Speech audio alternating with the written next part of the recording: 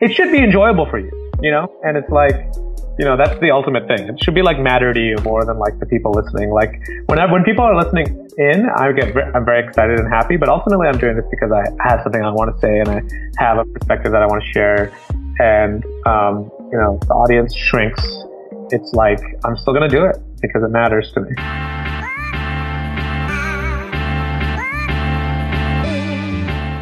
You're listening to Creative Breakthrough, the podcast that provides you with the strategies to elevate your creative passion to the next level. I'm your host, creative hustler, and chicken wing lover, Shireen Kassam, aka the Funny Brown Girl. And yes, I have an unhealthy obsession with chicken wings. Now, get ready to flex your creative muscle and keep winning.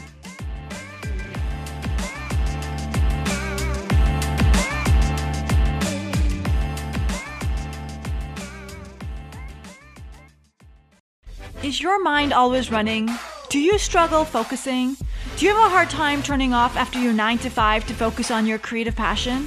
Well, then I may have an answer for you. CBD. CBD is an active ingredient in cannabis derived from the hemp plant. But unlike its cousin marijuana, it doesn't give you the psychotic high. And it's legal in most places, including the United States.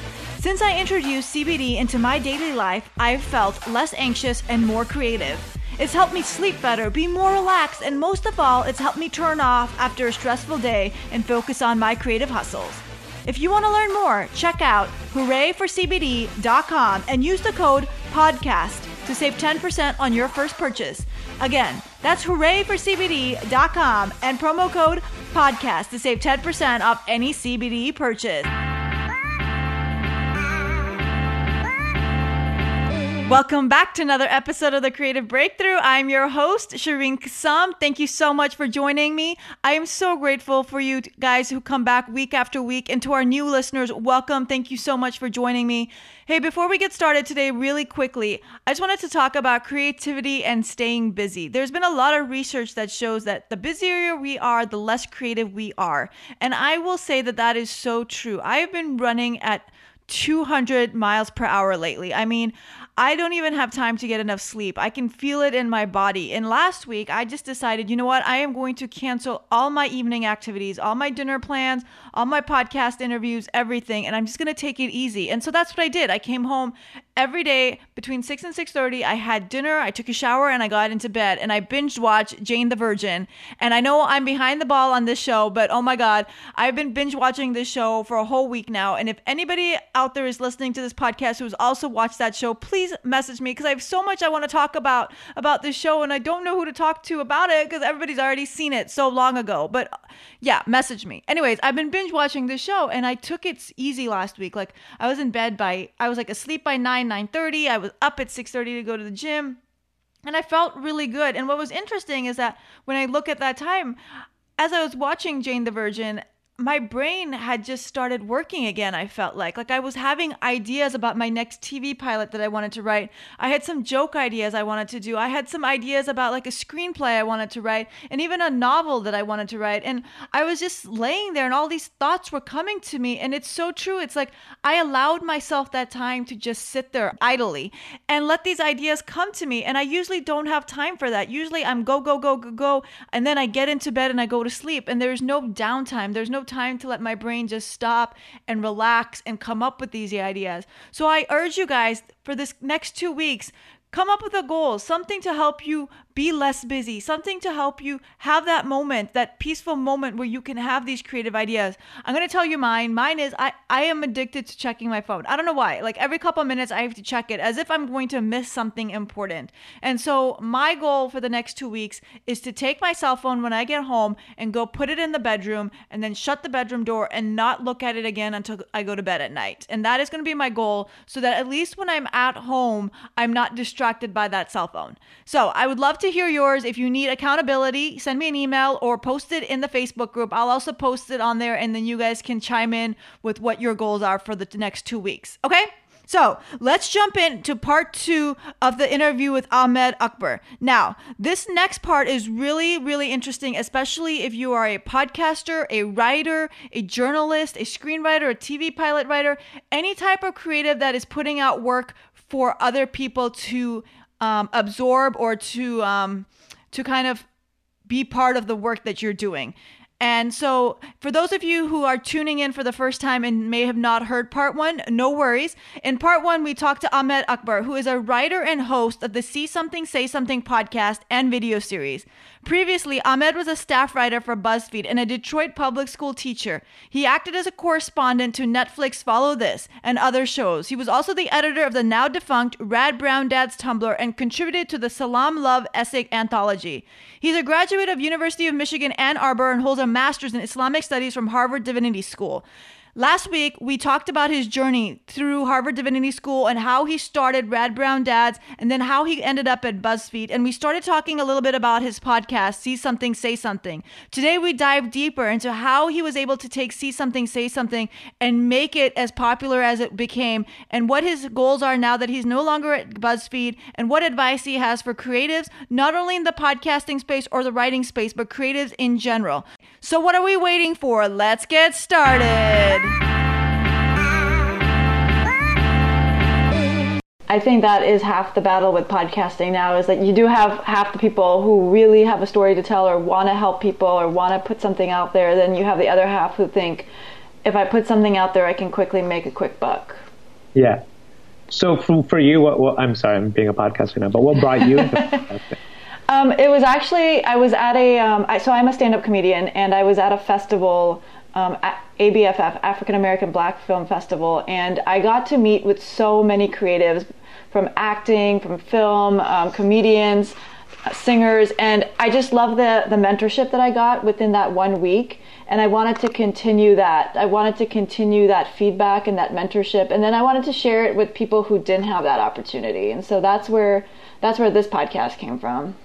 Got it. So, very cool. Yeah, so the idea is just like, how do I help other people figure out how to become successful creatives? Because I think it is really difficult, like when you can't call your daddy to be like, can you make a phone call for me and like get me an internship? Yeah. And because my dad's like sitting at a hotel right now, like he doesn't know anybody in LA, he can't do anything for me.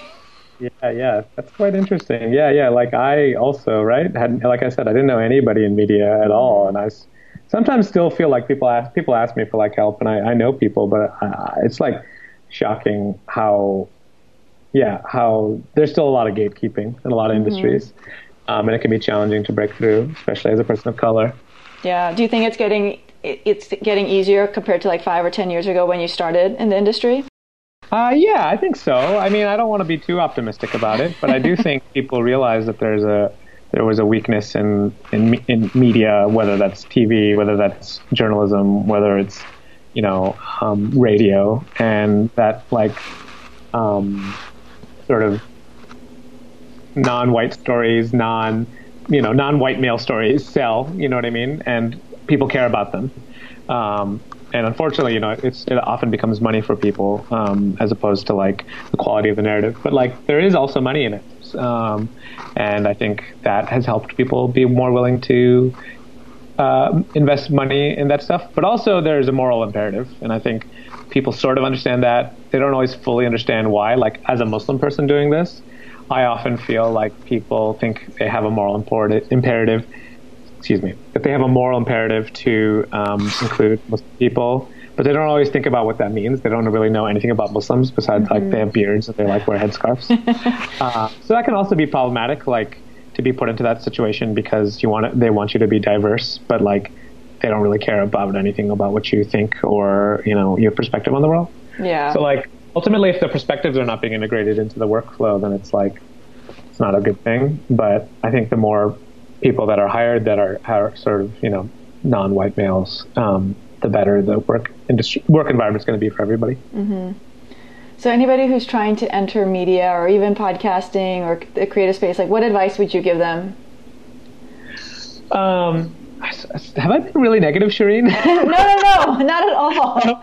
You're keeping it real. It's all about keeping it real. And I appreciate it because like people, like I said, going back to podcasting, it's a lot of work. I don't think people realize how much work it is. And so like you saying that it is a lot of work. And so you need to go in there knowing like, what is it that you're trying to accomplish? Because if you're not 100% behind what you're trying to accomplish, you're not going to make it. Right. Yeah. So advice for people going to media, I think like a big one is being consistent. People don't. You write a good piece, people will remember that piece. It'll stick with them. You'll make an impact, and ultimately, that's why people, go into writing, and why people read stuff is because they want to, have their minds change. They want to learn things, and like I've written some pieces a long time ago that I never really followed up on, but people still think about. And I think the things that people do remember, though, are the things that are most consistent, like the podcast. Like I used to do this Ramadan series at BuzzFeed every year where we would like collect a bunch of like different voices and like, it was comedy, it was memoir, it was reporting, all this stuff. So being consistent is super important. And figuring out like, your niche is, or niche is like something that takes time. I still feel like I'm still figuring it out, but it's like, it's important to, and to not be scared of rejection. You're going to get rejected a lot. I think like, I even though I feel like I'm very established in my career, I still get rejections sometimes. Like that's totally normal. And you can't let that, stop you. And I think a lot of people who are very talented writers, don't submit because they're scared of rejection or they're scared of the work involved. Can't be scared of the work involved because, then you won't. If you want to build an audience, you have to like work through those things and power through it. And obviously, there are differences between part-time jobs and full-time jobs. Freelancing is very challenging, and it's a way into the industry. But it's also important to like try to get those, find a way in. My way in that BuzzFeed fellowship was not journalistic in nature at first. It was like about going viral.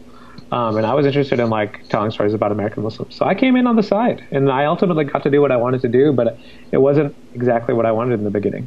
What do you mean? It was about, they hired you to make things go viral? Is that what you said? Yeah, it was viral content. Oh, okay. The fellowship was about teaching you to make viral content.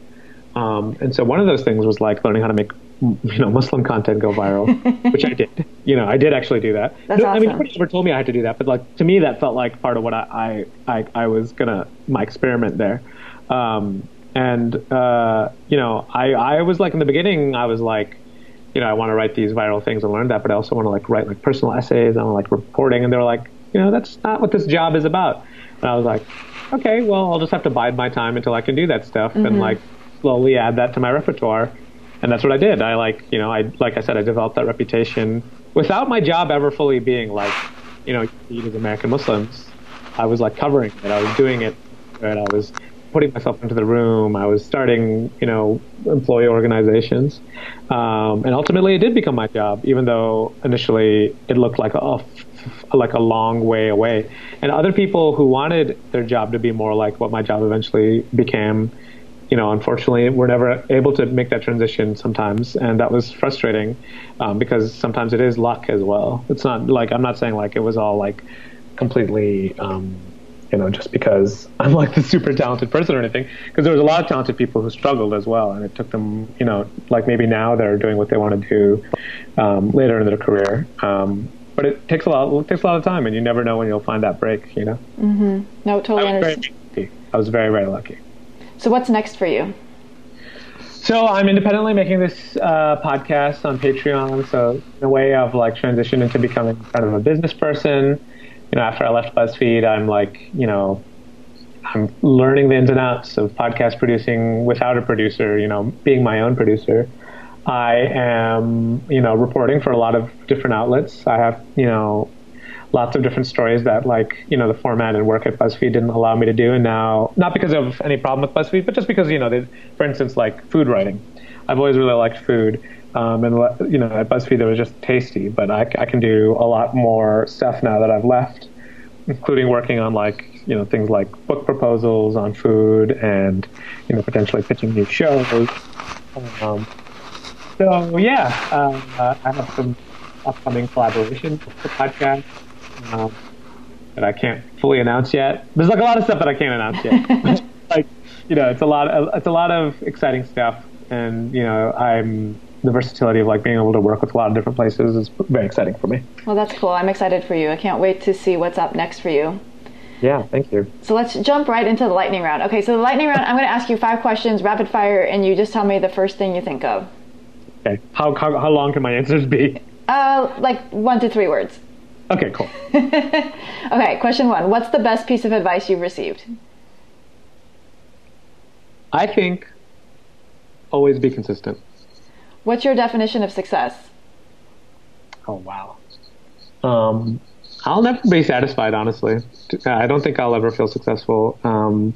So I don't think I have a definition of success. It's always moving. That's good. Who inspires you and why? I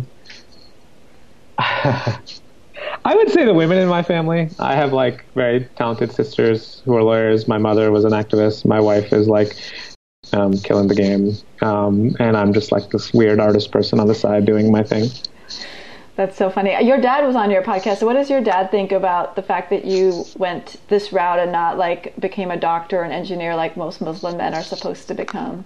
At least immigrant South Asian Muslim. Yes. Okay. Yeah. Immigrant South Asian men from Pakistan. Yeah. I mean, I think other groups also have that, but I'll just say for us. I think he would always prefer me to be a doctor, but he's also very proud of what I've done. I think he thinks it's important. I think he himself has done work in activism and public service and all that stuff. So he understands the desire. Like, it comes from him. It comes from my mother. Does he worry about its financial security sometimes? Yeah. I think being a doctor is ultimately about financial security for a lot of folks. And growing older, I understand that wisdom a little bit better than when I was young. But I'm glad with what I did, and I think he's also very proud of me and is one of my biggest advocates. Oh, wow. That's awesome. I feel like my parents have become an advocate, but it took them a long time to get there. Yeah. I think ever since Teach for America and graduating from college, they have been okay with the fact that I've continually worked. I've continually, found like stuff that was, a reach in a way. You know what I mean? Like grad school was a reach, BuzzFeed was a reach, and I still succeeded within them. So I think they've respected that. And then when the show came around, they like really understood what I was building for. I think my family that was like kind of like a goal and something really important. And my entire family is like very supportive of my work. Very cool. So what's a habit that's helped you on your journey? Always ask questions and ask people who you admire for edits, and never expect that what you've done the first time is perfect, that you've considered all perspectives. But there's always a perspective that's like you could add to your work. What do you want your legacy to be? I would say I'm somebody who thinks a lot about life and death and how short life is. And I think if like tomorrow I passed away, I would be happy with what I did with the time that I was given. Like I made an impact on people's lives. People have, I've made some real connections. But there's a part of me that also wants something more permanent, like a podcast. So like, I think I'd like to write a few books. I think I'd like to have something that like would be in the archive of stuff. Maybe it'll be forgotten. That's okay. I don't really know how the future works. But I'd like to write something that, could last a little bit. Would you write your books about Muslims in America or something totally different? Yeah, probably primarily about Muslims in America. But I think that's, just like anything else. It's like, what is for instance, a novel? I just want to write good stuff that is, makes an impact on people. If our listeners wanted to find you online, where could they find you? So they can find me on Twitter at RadBrownDads. My podcast, See Something, Say Something, is on iTunes and anywhere you find your podcasts.